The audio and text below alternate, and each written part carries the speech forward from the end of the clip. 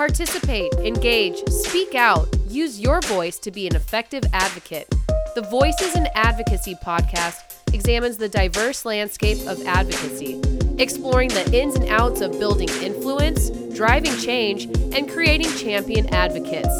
It's now time for the Voices in Advocacy podcast with your host, Roger Rickard. Hello and welcome to the Voices in Advocacy podcast. I'm Roger Rickard, president and founder of Voices in Advocacy, where we work with organizations to inspire, educate, and engage and activate your supporters by turning them into effective, influential advocates.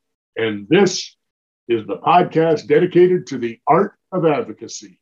This podcast is for the people that work and engage in advocacy efforts for their organizations, be they corporations, associations, trade organizations, and nonprofit cause groups. If you're one of the people that work to build grassroots advocacy and grow your community of advocates, then you are in the right place. Now, let's get started. In today's episode, we speak with Mary Kate Cunningham, CAE. She is the Senior Vice President of Public Policy at ASAE, the Center for Association Leadership. Now, since taking the reins of ASAE's Public Policy Department in 2018, Mary Kate has grown an effective, results-oriented advocacy team, garnered bipartisan support for association issues on the Hill, and expanded ASAE's grassroots network. Mary Kate previously worked for the House Armed Services Committee in the Communications Office, as well as other places. In 2019, she was named a leading association lobbyist by Association Friends. Mary Kate, thank you and welcome to today's show. Thanks so much for having me. Oh, it's a great pleasure. And a fellow Arizonan. Exactly. So proud to be from Arizona. I'm from Scottsdale. My dad's from Kingman, the big town of Kingman. Absolutely, up in the upper northwest of our beautiful state. So let's dive right in here now. We know that associations make America stronger. Can you explain for the audience how? Certainly. So this is a big part of our work over the last year to really make sure Congress understands and views the association community as a whole, not just a couple of the associations they work on certain issues. In every trade and profession, there's an association that makes the industry better, provides best practices, trains the workforce, and really moves forward that profession and industry. So that's part of our message, and it's been a lot of our focus recently. Well, and I was looking at some of the numbers that are just, if people are not familiar with it, there are 60,000 plus associations in the United States? Yeah, absolutely. And getting to the numbers has been a part of our work too, is how can you quantify it for Hill staff who might not understand associations. So we also talk about there's 200K plus American workers and more than 18 billion in payroll. Wow. And then I guess the total spend is like over 53 billion. Is that correct in revenue?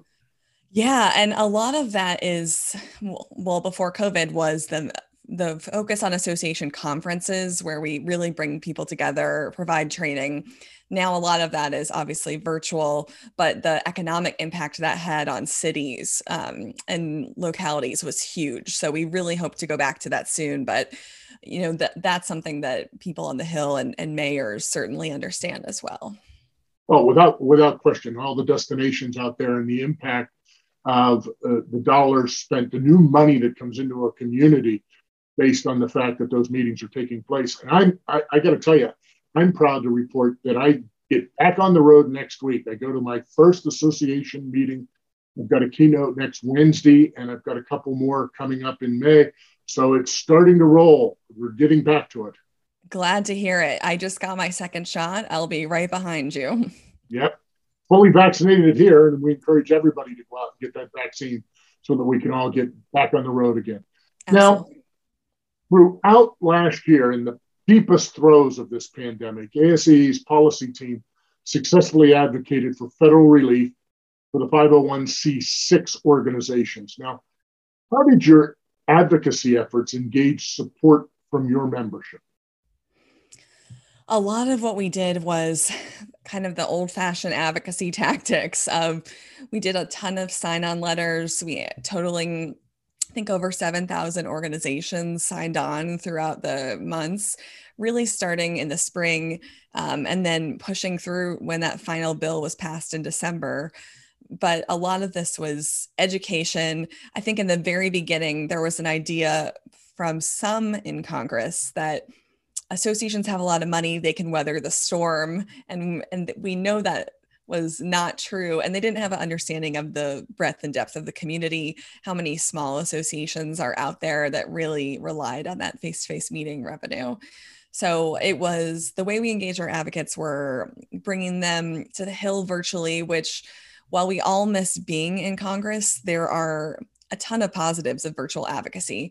We were able to really quickly zoom in our constituents in a certain state with their elected officials. And so that was really helpful. And then just keeping the momentum up too. I mean, advocates can get a little tired when it feels like the goal is really, it keeps going further down the line. So keeping people engaged, having virtual events, and I think those were our best strategies. And then just working with our research department to really help quantify the real economic strain associations were under, how many were furloughing, laying off staff, and were at risk of using all their reserves and really closing their doors. Well, yeah, and we know that a lot of associations, part of the revenue stream does come from those face-to-face events and meetings that they hold, and expos and the like. And because of that, when that money dried up, due to not having those events, that's where they had some financial risk, as well as their members having financial risk in what they do. And would they renew their memberships, and would they stay to be involved in associations? Absolutely. So you said a couple of things in that last statement that really stood out to me. One was old-fashioned advocacy, which a lot of people love to talk about the new bells and whistles that are out there. But quite frankly, it's still kind of the shoe leather express. It's getting on the phone, it's writing the letters, it's talking to people. And you recently held your American Associations Day, which is an education and advocacy event to urge Congress to support your community, the association community. As you indicate, you've been doing things virtually. You held that virtually. So I'd love to know from your perspective, what were the pros of having a virtual Hill Day?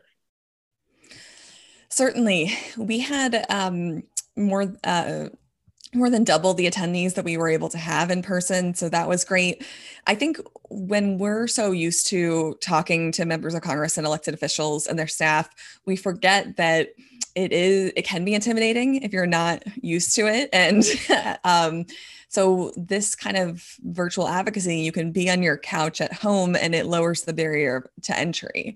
So we saw a lot of newer folks who I think were a little less intimidated this time to join. And really, when we talk about what's effective on the Hill, it's those personal relationships that we're building and maintaining. When you just talk about technology, technology is great, but the more the easier it gets to flood the Hill with electronic messages, and I just think the value decreases. And it really is, can you have a conversation? Can you call up someone who will accept your phone call? That's right. How you move the ball. And the noise seems to get ratcheted up in something like that.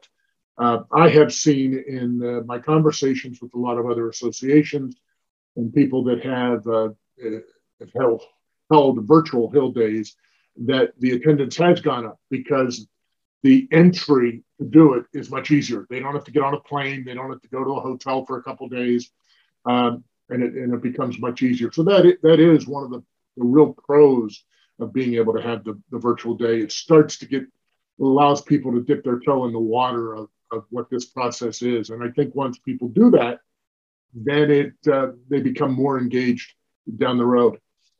So what are some of the cons, though, of holding the virtual day? And we all love to be at the Hyatt on the Hill and having a cocktail and actually bringing in our elected officials who are receiving awards. And the networking portion, I think, is absolutely why people come to the fly-in. They love coming to DC, seeing their members of Congress, and that is something we certainly can't wait to go back to. And I think that's priceless, and you can't replace it. Well, no question about it. I always love when I'm there with new advocates that have come to the Hill for the first time and are walking the halls of the House buildings or the Senate buildings, and the awe that they have. And the fact that when they get into those offices, that staff listen to them and that members of Congress listen to what their story is and how they're telling it. And they come out of there going, I'm absolutely amazed, one, at the knowledge that a lot of the offices have and the staff have, and how they absorb everything that is coming at them about every 15 minutes during those meetings, correct?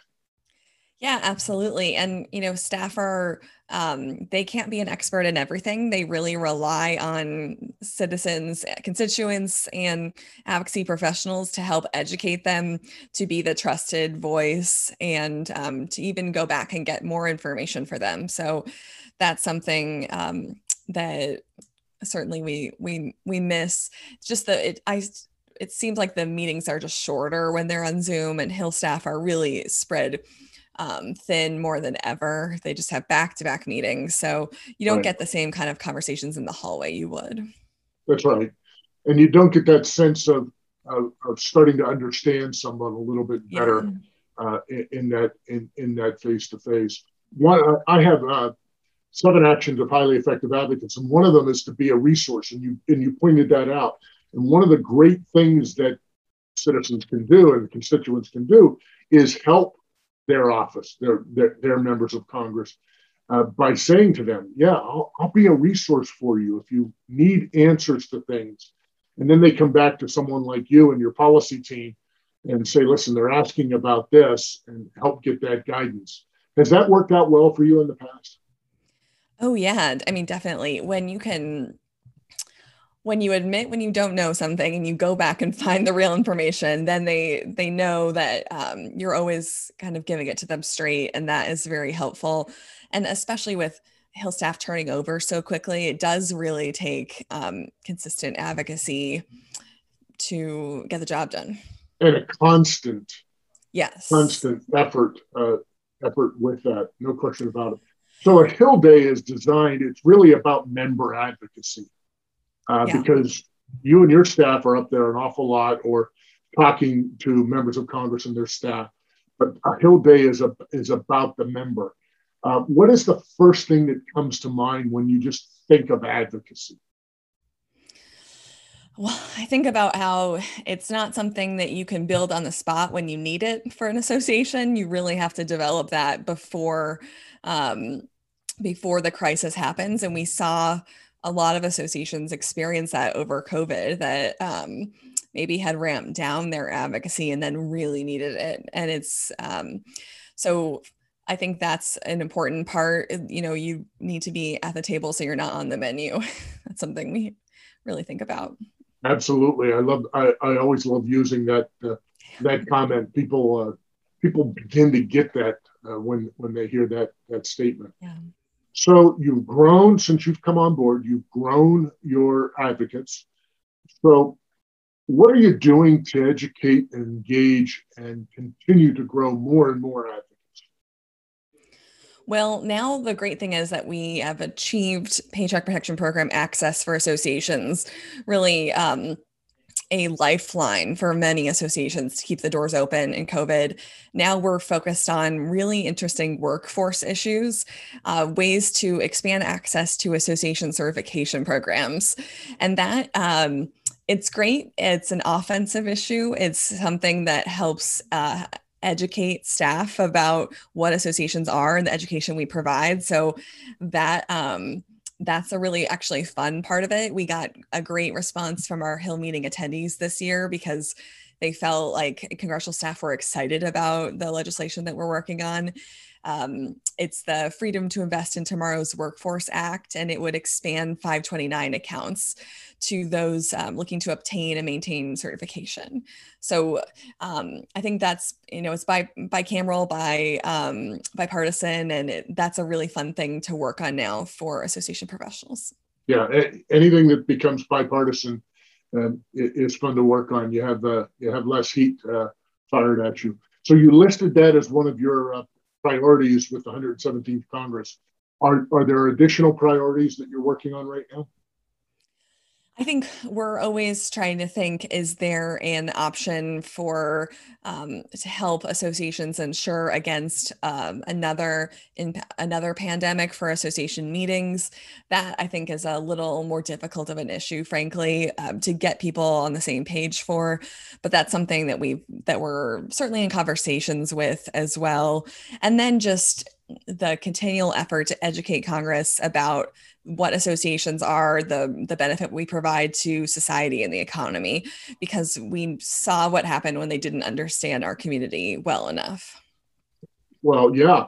And the work that you do then helps open the doors for every other association that is in there talking about, the value of what their association does for their members and for society.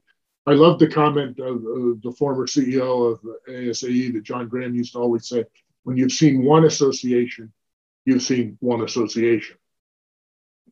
So the president, recently addressed the joint session of Congress with a long list of legislative proposals.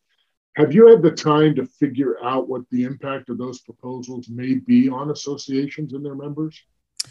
The thing we're always watching for is when there's expensive legislation, who's going to pay for it? And for those of us who lived through comprehensive tax reform and then the efforts that preceded it, I think there are always concerns about increasing the expansion of unrelated business income tax, how associations really, we can't make money on membership alone anymore. The world has changed. And we saw in past legislation trying to tax associations more, kind of a Congress forgetting about the tax exempt mission of associations. So we're always on watch for that and really focused on if there's important legislation that Congress is considering across the board, but we don't think associations should be the ones to pay for it. Right. And that's going to be an issue. Somewhere, somehow, somebody's going to have to pay for this stuff that's out there, and defending and protecting other associations is probably paramount to your success down the road. Absolutely. We, just in about 2 years ago, were successful in repealing this 21% tax on employee transportation costs. So that was, I think, a huge effort, impacted across the board charitable organizations and associations. So that took a lot of education as well. But we're always on watch for what could happen next. Yeah, there's always something around the corner, a wolf lurking in the halls. Huh? Certainly. And when you think that it's going to be a quiet year, you really have no idea. So yeah, talk about things changing. They can change before the wind does. Absolutely. Yeah. So how can organizations and their advocates move legislation forward? In reality, we know that we're in a polarized, divided country and Congress. So from a big macro level, Mary Kate, how do you think we can move things forward? I think there are a lot of elected officials that want to get things done, that came to Washington to pass legislation and make things better. And we're just trying to identify those members of Congress, support them, we support the blue dogs and the problem solvers and the people that know how to compromise, frankly. And that's, you want people that are really here to legislate. And I think there are a lot of those on both sides of the aisle. So just being able to work with those offices to try to further your advocacy goals. Right. Any final thoughts that you have? Anything you'd like to add about the Power of A? I mean, for those that don't know, the Power of A is pretty much your campaign of education, isn't it? To really educate people on the value of associations. Definitely. I think you can follow us. We've got a new LinkedIn page, which is pretty interesting. We've got new videos and a lot of research. And I think for advocacy professionals, we know it's getting harder and harder to cut through the noise. And what we're focusing on is how to get the best research, because that's what really will help you with a Hill office that is so busy and overwhelmed. The hard data is really what will help find progress.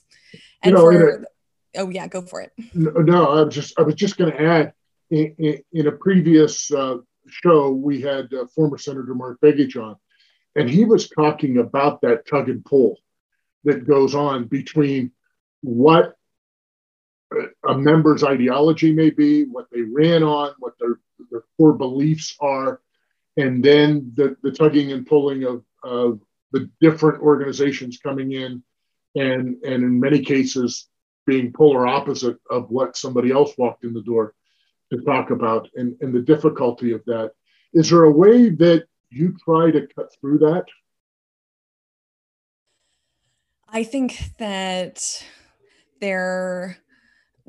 I think ASAE is lucky in the issues that we work on. They're not the fringe on either side. So we are able to find more common ground. And I also think it goes back to associations being kind of institutions in society that are still trusted in a time of reduced trust across the board in institutions.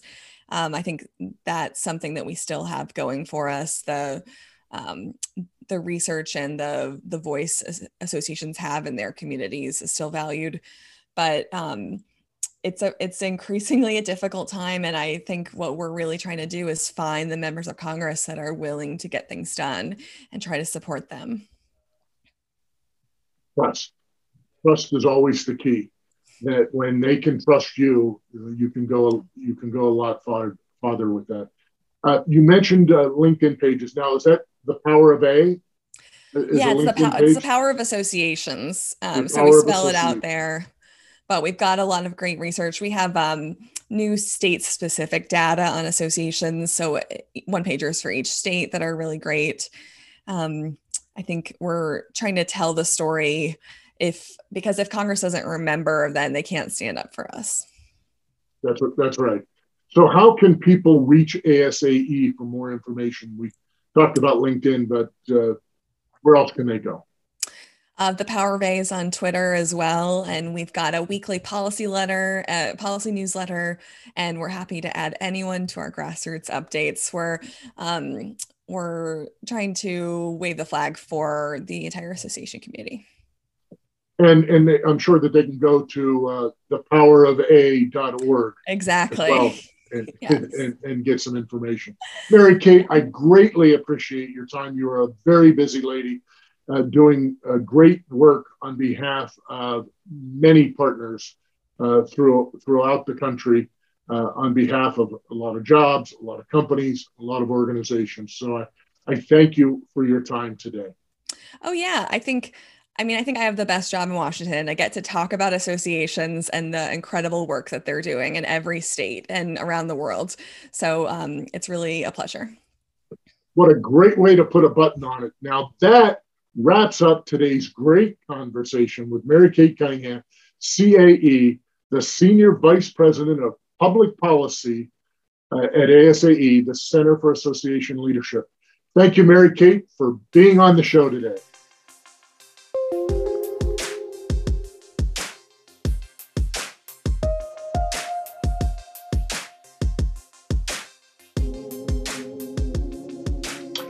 And now it is time for the Advocacy Engagement Tip. In the pocket guide I wrote entitled 7 Actions of Highly Effective Advocates, one of the 7 actions is to be a resource. Provide your area of expertise to elected officials and staff. Think of the knowledge and experience you bring to the table. You will most often know more about your specific area than they will. Your voice will be magnified as you earn your way towards social and political change by being a resource. Are you training your advocates to be a valued resource?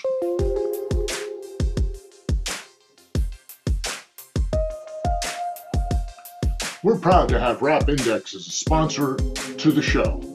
Let's face it, today's advocacy arena is just plain noisy. Organizations are stretched. You need every advantage to make sure your issue gets the attention it deserves and your voice heard.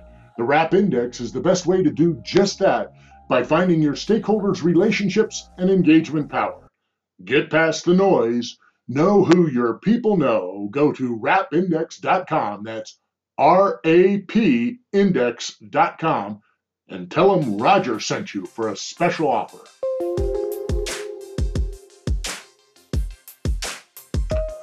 A few quick notes to end this episode. In upcoming episodes, you will be treated to great interviews from leaders in the world of politics, associations, and nonprofit causes. If you like today's podcast, head over to where you find your podcasts and subscribe to the Voices in Advocacy podcast today.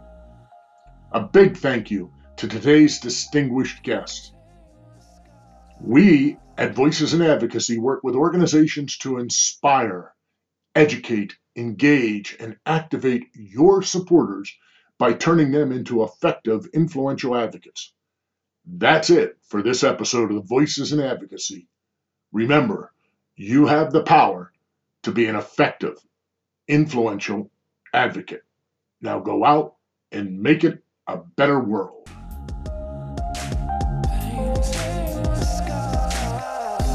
We hope you enjoyed today's Voices in Advocacy podcast and look forward to you joining us again next week. To learn more about Voices in Advocacy, go to our website, voicesinadvocacy.com.